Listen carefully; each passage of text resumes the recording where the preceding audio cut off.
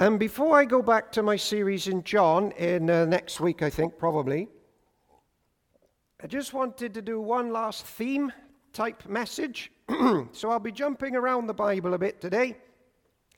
And I'll also be breaking one of my cardinal rules of preaching. And my cardinal rule, one of them, is don't use pictures. Because I remember when PowerPoint came out and I was in high school, and the teachers started speaking and showing pictures, and my brain couldn't handle listening and looking. So when I became a preacher, I thought, I'm never going to do that. But I'm going to, because not everybody's brain works like mine, if you hadn't worked that bit out. And and some people find it helpful, and it actually is quite handy for something in a bit that I want to show you. I want to make a case this morning and try to persuade you, although I can't really, to follow Jesus. Need God's help for that. And if you're already following him, to follow him more fervently. Excuse me, in the new year. And to maybe show you that you were made to follow someone. And that you'll be much better off if you actively choose to follow the Lord Jesus Christ this year.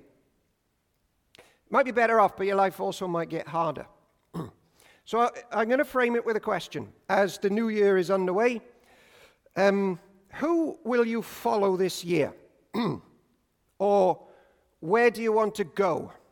And how will you arrive there? And what happens when you do finally get to where you want to go? Or I could ask it another way. What are the main influences in your life this year upon your behavior and thoughts or desires and dreams? What are you longing for? And will you get there? In my time off, I read loads of, and watched and listened to loads of atheist literature. Those are the people that think there's no God.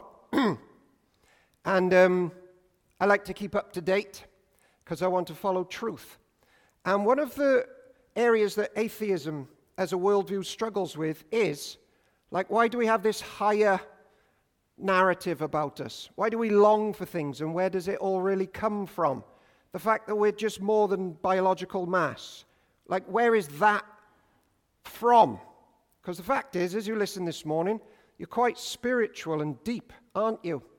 And you have longings, and you have desires, and you're aware that you have meaning, which is an extra depth that you otherwise wouldn't have if you were just mass and clumps of stuff.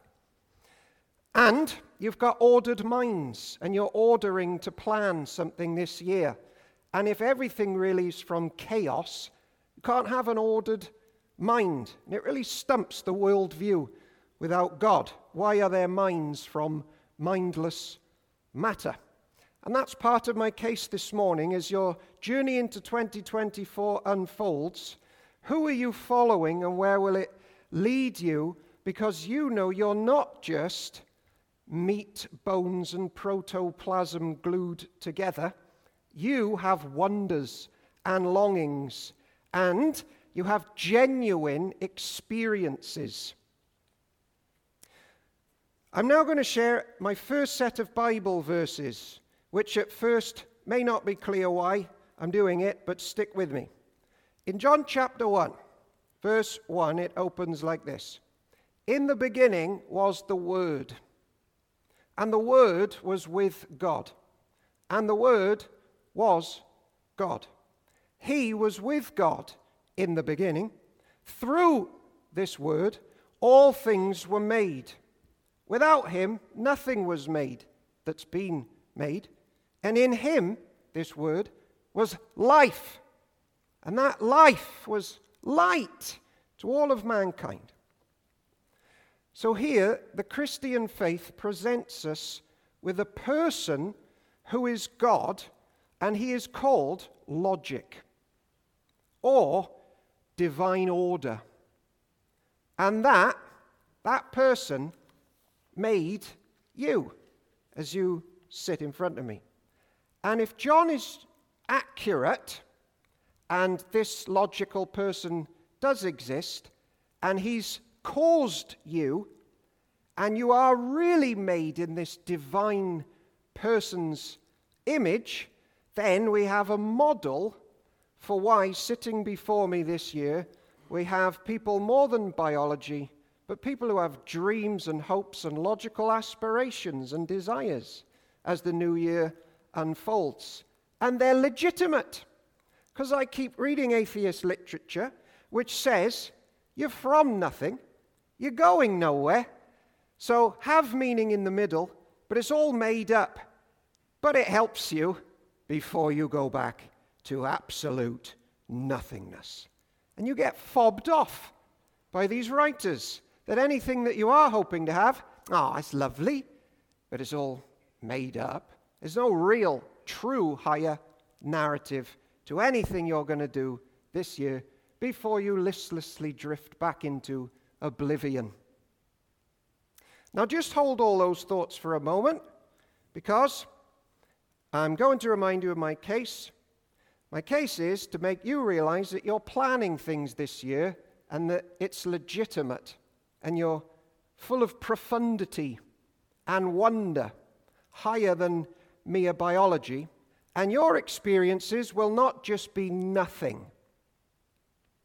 Now I'm going to step sideways in my case, and I'm going to lose some of you, but don't worry, I'm then going to step back into the main thrust. Pay attention as I possibly lose you. There's a Greek word that I want to explain to you. It's an ancient Greek word, and the word is symbolon, or symbolos. And in English, it's translated as symbol. The meaning is largely lost in translation, but here's what symbol means before I explain why it matters. A symbol is when two things come together and form one thing. So sometimes a stream meets another stream to form one. It's not when that stream replaces that stream, it's when they mingle together into one. When two things combine, you have a symbol. And a symbol, pay attention, is when raw fact and meaning meet each other. And you have a symbol. The true meaning doesn't replace the raw fact. They come together as one. The low and the high, they meet, and you have a symbol. Now, for example, I just drank some water. And in my time off, I read a secular scientist who says, never forget, when you drink water, all you are doing is drinking H2O and nothing more. It was a barrel of laughs, that book.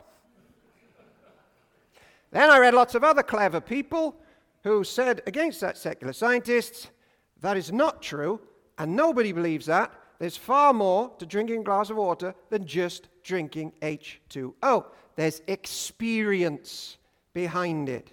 This is a symbol of something. There's meaning. So what led up to you having that drink of water? And what happened after it? And why were you thirsty? And was it a cold drink? And was it refreshing? And was it wet? Or was it hot? It's all mixed into, it's just H2O. We can't be like that scientist, just peeling all meaning away back to the raw fact. Because why? It kills us as human beings. We can't do it even if we try. And it's certainly not the way the divine Logos, whose name is Jesus, talked about trees, wind, mountains, water, or human beings made in his image. Remember, though, the meaning doesn't replace the fact of the H2O, nor does the H2O replace the meaning. It's where the two rivers meet as a true symbol, which doesn't get fobbed off just because there's H2O involved. For example, if I give Rita a rose, I'm not just regular experience. I'm not just handing her a bundle of photosynthetic biological mass. It's Valentine's Day, and it's got meaning. I'm trying to get off the hook for doing something wrong, aren't I? That's why we do it. There's meaning. And by the way, it gets deep, but I'll spare you all the pages of notes I made on the intricacies of symbolism But listen to this. It affects why you listen to what you listen to. So, if you ask somebody, tell me about your day, and they waffle on for 20 minutes, there will be times where you switch off, but there will be times where you switch on, and the moments where you switch on is because you and the person speaking share a universal symbol, and it triggers in your life and has meaning, and there's this whole world that maybe we'll unpack on a Thursday. But for now, my point is just this. In amongst your basic scientific profile before me, as you plan your journey in 2024 with all your wonderful chemical intricacies chipping away, you also have virtue and high narrative and symbolism, and it's real and logical, and it's not pretend as you bluster along in a meaningless life. And it's why nobody answers this question, what are you planning this year, with just metadata or stats. You dream, you feel, you long, you love, you taste, you can do good, you sin, and it's real, and certain things grip us, and they grip us for a reason. And that's more of an indicator of John chapter 1 being true. There's something logical underpinning every human being. And now I come to almost the main point of today's message and case. We're stepping back in. I've got a friend called Nate. He's a Christian teacher, and he taught me about a universal, unifying symbol that nobody in this room can shake off, even though you don't realize it. And he's made some helpful videos on it. And it explains why every human being is going to act the way they do in 2024. And not just that, there's this symbol that I'm going to talk about now, and it explains why a lot of people will miss the mark of what they could be attaining this year and what they need to be attaining in their journey this year. And it's a ubiquitous symbol. That means it's everywhere, but it's largely unnoticed by most of us, and it is the symbol of the Ruckenfigur. Might have said that wrong, and it wouldn't be powerful at all if there was no divine logic. Ruckenfigur is German. What does it mean? It's just to keep you awake. It means figure shown from the back. You've got a rucksack at home. It means backpack. You find the Ruckenfigur in art, and it takes a few forms, as I'm about to show. Hold on, no spoilers. As I'm about to show. And it can involve silhouettes, and it often involves a frame within a frame, like a window or something. Here's a few famous ones. You seen that one? That's The Wanderer Above the Sea Fog by Caspar David Friedrich, 1818. All right, let's have the next one. I got loads. Landscape from Finnmark with Sami and Reindeer by Peter Bulk, 1850. You seen that one? All right, doing well, aren't we? Next one. Have you got that one in the house? Lots of people have. That's Woman at a Window by Caspar David Friedrich, 1822. That's the big one. Right, let's have another one. You seen that one? Christmas Homecoming, Norman Rockwell, 1948. Incidentally, in the 1950s, Norman Rockwell added faces looking at the Ruckenfigur, so you can try and figure out what the Ruckenfigur is experiencing by looking at their faces. All right, well, if you're not into years gone by, this symbol's very prevalent today and inspires a lot of modern art. Let's have number 5. They'll have seen this one. All right, now you're on board, aren't you? I thought you were more cultured, but no. Let's have the next one, my favorite.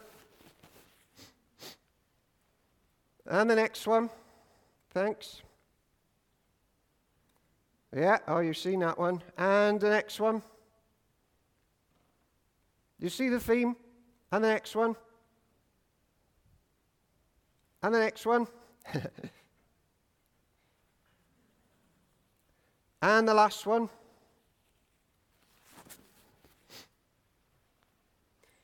Also, if you scan through your phone or camera reel, some of your most interesting pictures will be the Ruckenfigurs on your phone.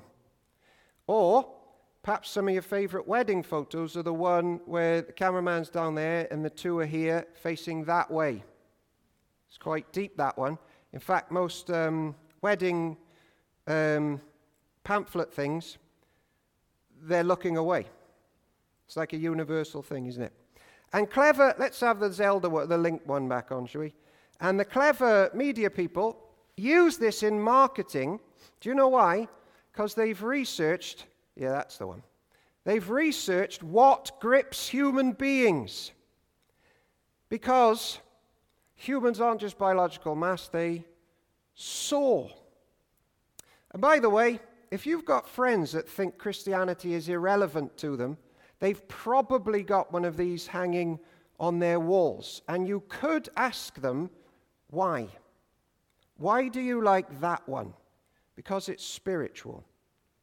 The Ruckenfigur is popular because it teaches us something about the human race and everybody sitting before me. It's a universal symbol and narrative that we all share and tune into. And it's linked to my question, who are you following and where are you going? And the Ruckenfigur is relatable because you cannot see the hero's face. And he or she is ahead of us, looking at something beyond what we are and outside of our present circumstances, or whatever you're going to face tomorrow morning. For your information, by the way, this took off big time in the Romantic period because the Industrial Revolution was almost too much for people. So they put people by windows in this emotional art movement, longing for something higher than the smog and machinery. Because they're faceless, they're universalizing.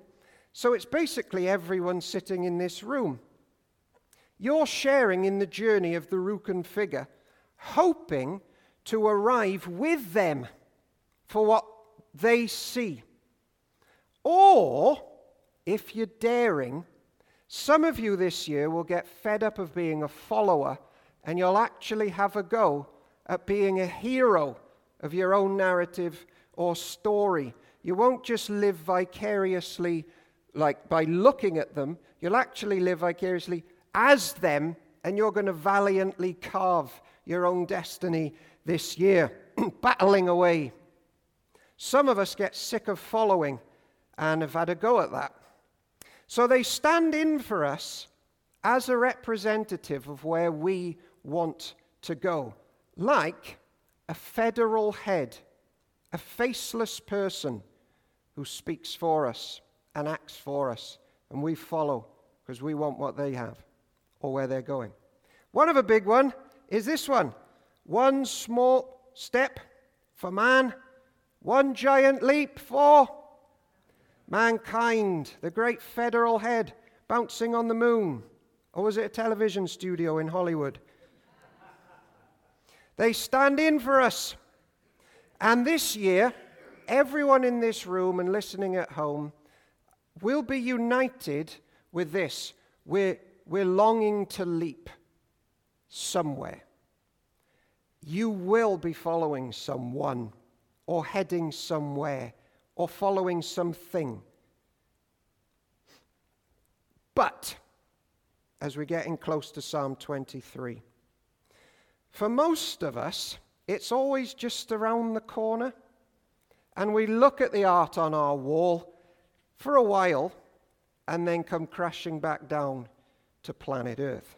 My favorite is this one. That's he's called Link. You can become Link on the Nintendo. So I play this with my boys.